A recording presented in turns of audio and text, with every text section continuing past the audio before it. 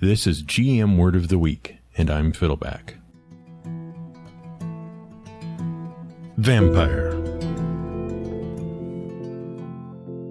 Once upon a time, when families only had one television in the house and no smartphones, the post-dinner, post-homework, pre-bedtime period of family life was spent sitting on the couch as a family watching situation comedies. Trust us, we're old enough to remember that time. And what a time it was. And at this time of the year back then, every sitcom and family show felt the need to supplant its normal programming to insert a special Halloween episode with a spooky story that didn't quite fit into the continuity of the series. The most famous of these zero-continuity Halloween specials were, of course, The Simpsons Treehouse of Horror episodes, a tradition that started 26 years ago in 1990. But in this modern era of streaming video services, podcasts, blogs, YouTube series, and other forms of alternative entertainment, there is no longer any need to give in to that silly sort of seasonal tripe. Especially for highbrow shows like ours, who are above that sort of thing. To be clear, our sudden hiatus on our ongoing discussion of the natural world's biomes has absolutely nothing to do with the time of year. We just need a break from biology and ecology. We want to talk about something different for one episode. How about just, picking something at random, nothing to do with anything. Let's talk about vampires. See, back in March of this year, Wizards of the Coast released a massive, published adventure path called Curse of Strahd. More than any other adventure path released for the current edition of Dungeons & Dragons, it got a lot of people talking. See, Curse of Strahd is not just some random adventure about a group of heroes getting a dinner invitation from a vampire lord and discovering they are his prisoners. Curse of Strahd is an update of one of the most well-known and arguably one of the most well-remembered adventure modules of the advanced Dungeons & Dragons 2nd edition era, Ravenloft.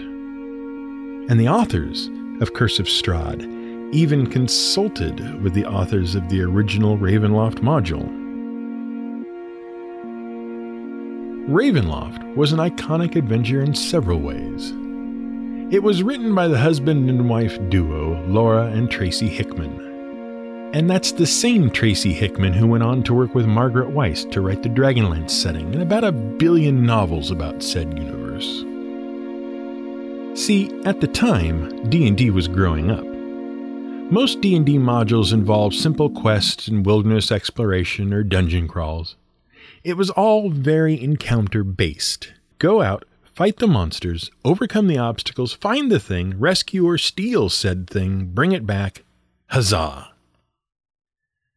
But in the early to mid-'80s, new modules started to appear featuring more complex, deeper plots with more well-developed characters. It isn't quite right to say the game became more focused on story, but the game's stories were becoming richer and more well-developed. Ravenloft was one of the first, and arguably one of the best. In Ravenloft, the heroes visit a small province called Barovia, a mist-shrouded land of simple, superstitious peasants that would fit right in anywhere in Eastern Europe. The heroes learn that the townsfolk must barricade themselves in nightly to protect themselves from the local aristocracy, Count Strahd von Zarovich, who dwells in Castle Ravenloft, an imposing Gothic structure.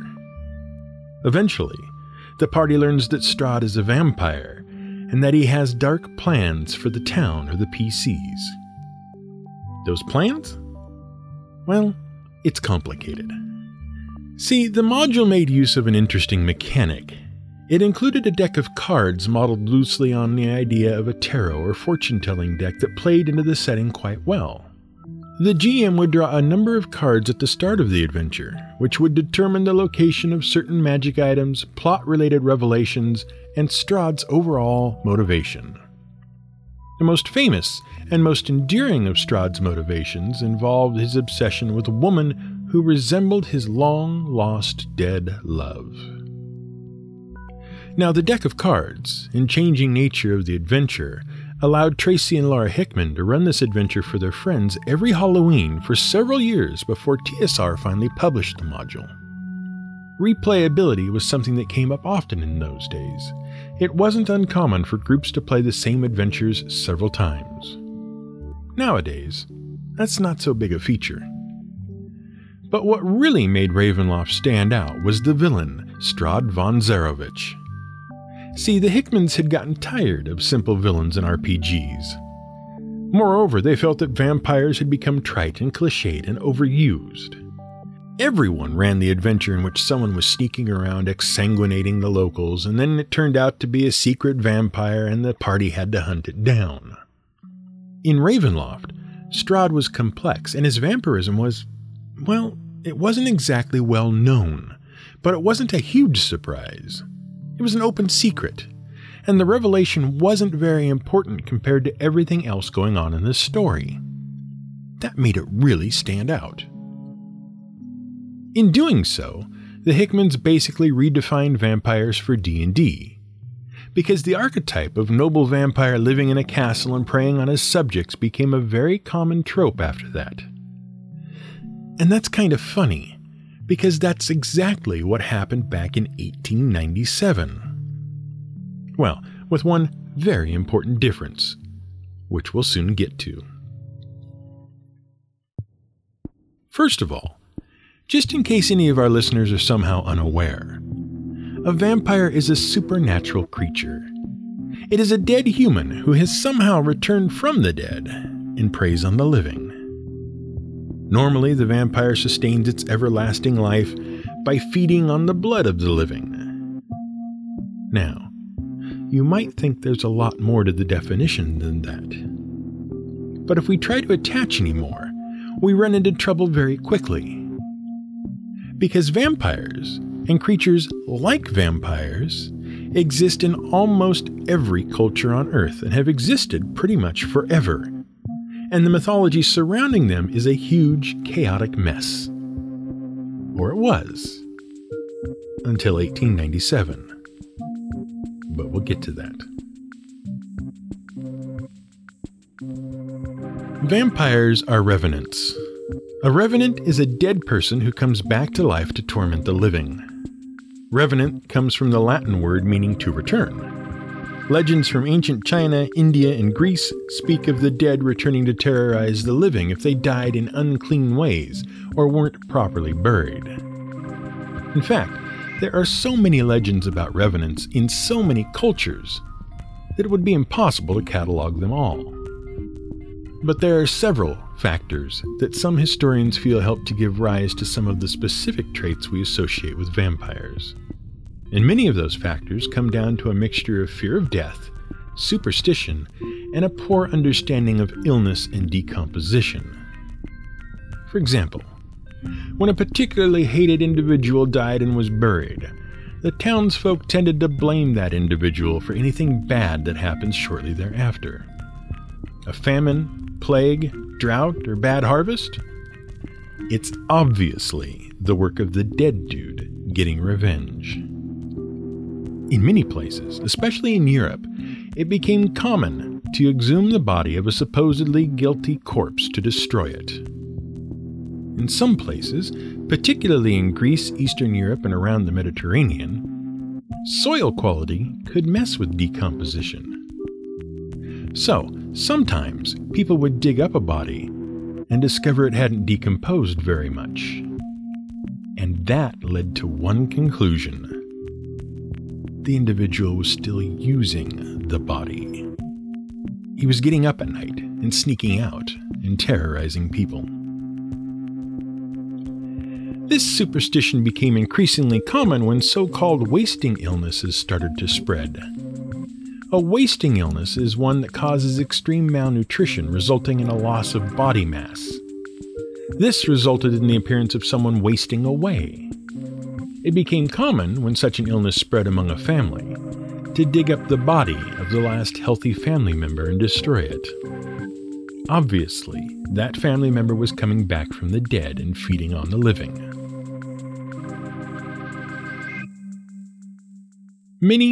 Many superstitions grew up around how to destroy the corpse of a revenant or vampire, or how to prevent it from coming back. One of the most common was the practice of staking the corpse to the inside of the casket. Basically, you just drove a thick wooden nail or spike through its chest to pin it to the casket. Beheading, burning, and stuffing the mouth full of garlic were also very common. And of course, proper burial rites were a must. But today, accepting the weird sort of take on vampires that have infested teenage romance novels, vampires in pop culture are a pretty standard sort. They've become kind of homogenous. One might even say trite and cliched. Aristocratic, classy blood drinkers, often lusty, and they have a standard slate of weaknesses: sunlight, garlic, symbols of faith, stakes through the heart, more garlic, more bigger stakes, a lot more garlic just to be sure, and so on. And that's because, once upon a time, someone became obsessed with vampire superstition, picked out all the bits he liked, and wrote the definitive vampire. In 1897, Irish novelist Bram Stoker wrote Dracula. Dracula is a famous Gothic horror novel that tells the story of a small group of Londoners who, under the direction of Professor Abraham von Helsing, do battle with a powerful vampire, Count Dracula. The story is told in epistle form. The novel is presented as a collection of letters, journals, diary entries, and other documents that recount the story. It begins with an English law clerk, Jonathan Harker, visiting the eponymous Count's castle near the Romanian provinces of Bukovina and Transylvania. He's there to help the noble purchase property in London for his retirement. And gradually, he discovers he's a prisoner of the charismatic but thoroughly evil Count and his 3 vampire concubines. Thereafter, Dracula relocates to London, establishing several dozen lairs around the city, and he begins feeding on a woman named Lucy Westenra. This allows Mina Harker, the clerk's wife, Professor Van Helsing, the insane Renfield, and several others to discover Dracula's true nature. Mina eventually becomes a partial vampire, but ultimately, the group slays Dracula by stabbing him through the chest with a knife. Dracula has become an enduring horror figure. Basically, Dracula is the definition of the modern vampire. He's the example. And just like Hickman's Strad von Zarovich, Dracula represented a departure from the vampires that came before. See, Stoker was obsessed with the superstitions of the Slavic people of Eastern Europe, who, we've mentioned before, were deeply superstitious. For several years, he studied everything he could about vampires and revenants and other spirits of the dead. But these were mostly what have been termed peasant superstitions. The typical vampire in those stories was a nasty dead person who was getting up at night to feed on the living, until the townsfolk dug up the corpse, destroyed it, and then threw the remains in the river. Stoker took these legends and made them about a powerful aristocrat whose evil was all but known to the folks who lived powerless under his thrall until a group of heroes could unravel the plot. Does that sound familiar? But what's interesting is that while the Hickmans were purposely trying to elevate the medium by changing simple peasant vampires into complex aristocratic villains, Stoker may have been trying to cash in on 2 popular literary movements.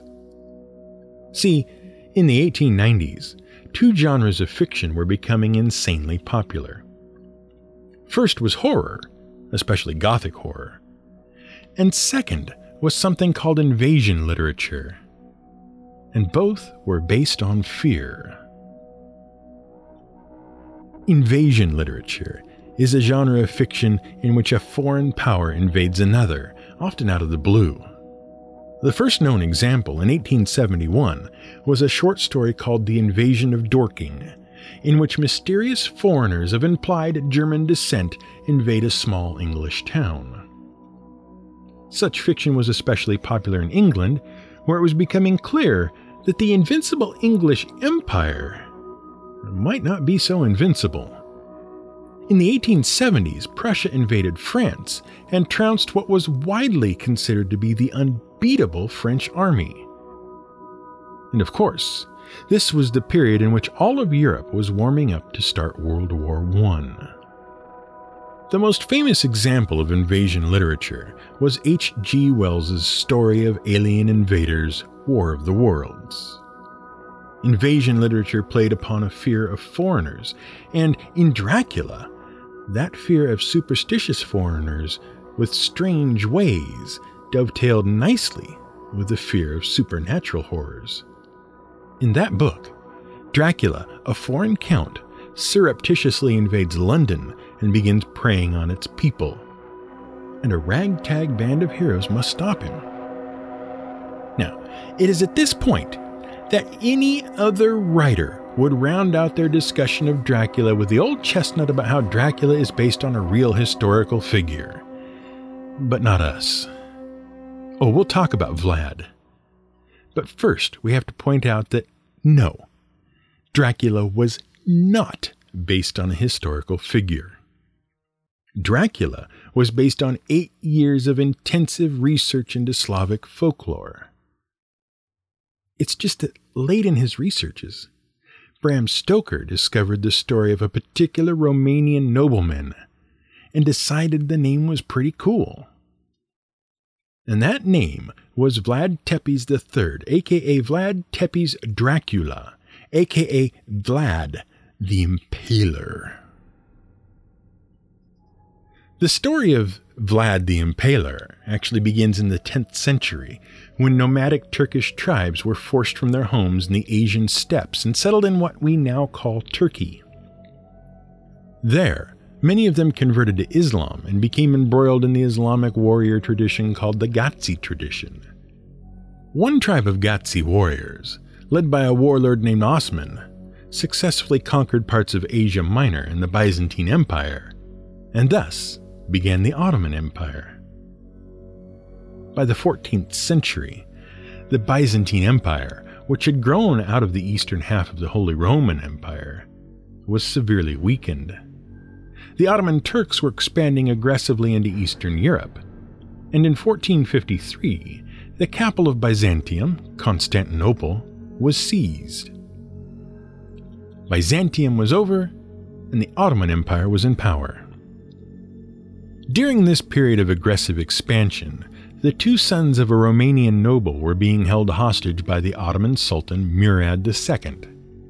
See, Murad wanted to ensure that various Romanian provinces would stay loyal to the Ottoman Empire as they continued to push deeper into Europe toward Rome. Vlad II Dracul ruled the central Romanian province of Wallachia, and he was a member of an order of knights called the Dragon Knights. Dracul was simply an honorific that meant dragon, and his son was Dracula, son of the dragon. The Knights of the Dragon were specifically tasked with opposing the Ottoman Turks at the behest of the Holy Roman Empire. But with his sons as political hostages, Vlad Dracul was powerless against the Turks. This was exacerbated by the fact that the local noblemen of Wallachia opposed Vlad Dracul's rule and were attempting to oust him. In the end, Vlad Dracul was removed from power and ultimately killed.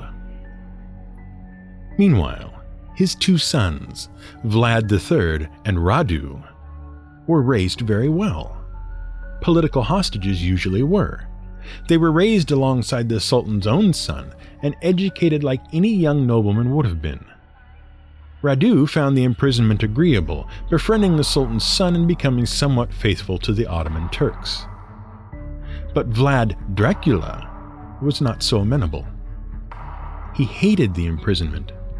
And when he was finally released and discovered his father and older brother had been unseated and killed, he became vengeful. At first, Vlad towed the line and gained support from Ottoman Turkish governors so that he could start to reclaim his land. After some hardships, he managed to reclaim his family's throne. And his first act was to stop the annual tribute that Wallachia had been paying to the Ottoman Turks. Vlad had a reputation for dealing violently with those who opposed him. Once he decided to stand against the Ottomans, he knew he had to unite the Wallachian nobles. It is said that he murdered many nobles who opposed him in cold blood. But his reputation for bloodthirsty savagery truly solidified when he began to fight off the Ottoman forces. Wallachia had very little military power, while the Ottoman military was powerful and well-armed. And so, Vlad adopted a number of terror tactics, the likes of which would make Batman proud. One night, for example, he had his own troops dress up as Ottomans and snuck into an Ottoman camp in an attempt to kill an Ottoman prince. The assassination attempt failed, but the Ottoman soldiers were in such a state of panicked confusion that they started to slaughter each other, unsure of who the real soldiers were. And then there was the time when he evacuated a town that was about to be invaded by Ottoman soldiers and left only gruesomely impaled Ottoman prisoners in the town square as a welcoming present. Unfortunately, these brutal tactics, while necessary, earned Vlad the nickname the Impaler, and the fact that he and his family had been very unpopular in Wallachia for years made it easy for the enemy to spread propaganda about Vlad Dracula. Pamphlets began to surface among Wallachian nobles and citizens talking about how Vlad would dip his bread in the blood of his enemies, or would bathe in their blood. Stories spread about merchants and nobles who were invited to dinner and impaled in the castle courtyard to bleed to death.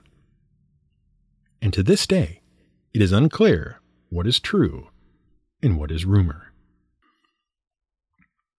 In the end, though, European history does not remember Vlad Dracula as a monster. Ultimately, with drastically inferior numbers, using only strategy and fear, he was able to hold off one of the mightiest armies in the world. Pope Pius II recognized his victories and commended him, and he remains a national hero in Romania. In many ways, he was the hero Romania needed, not the one it deserved.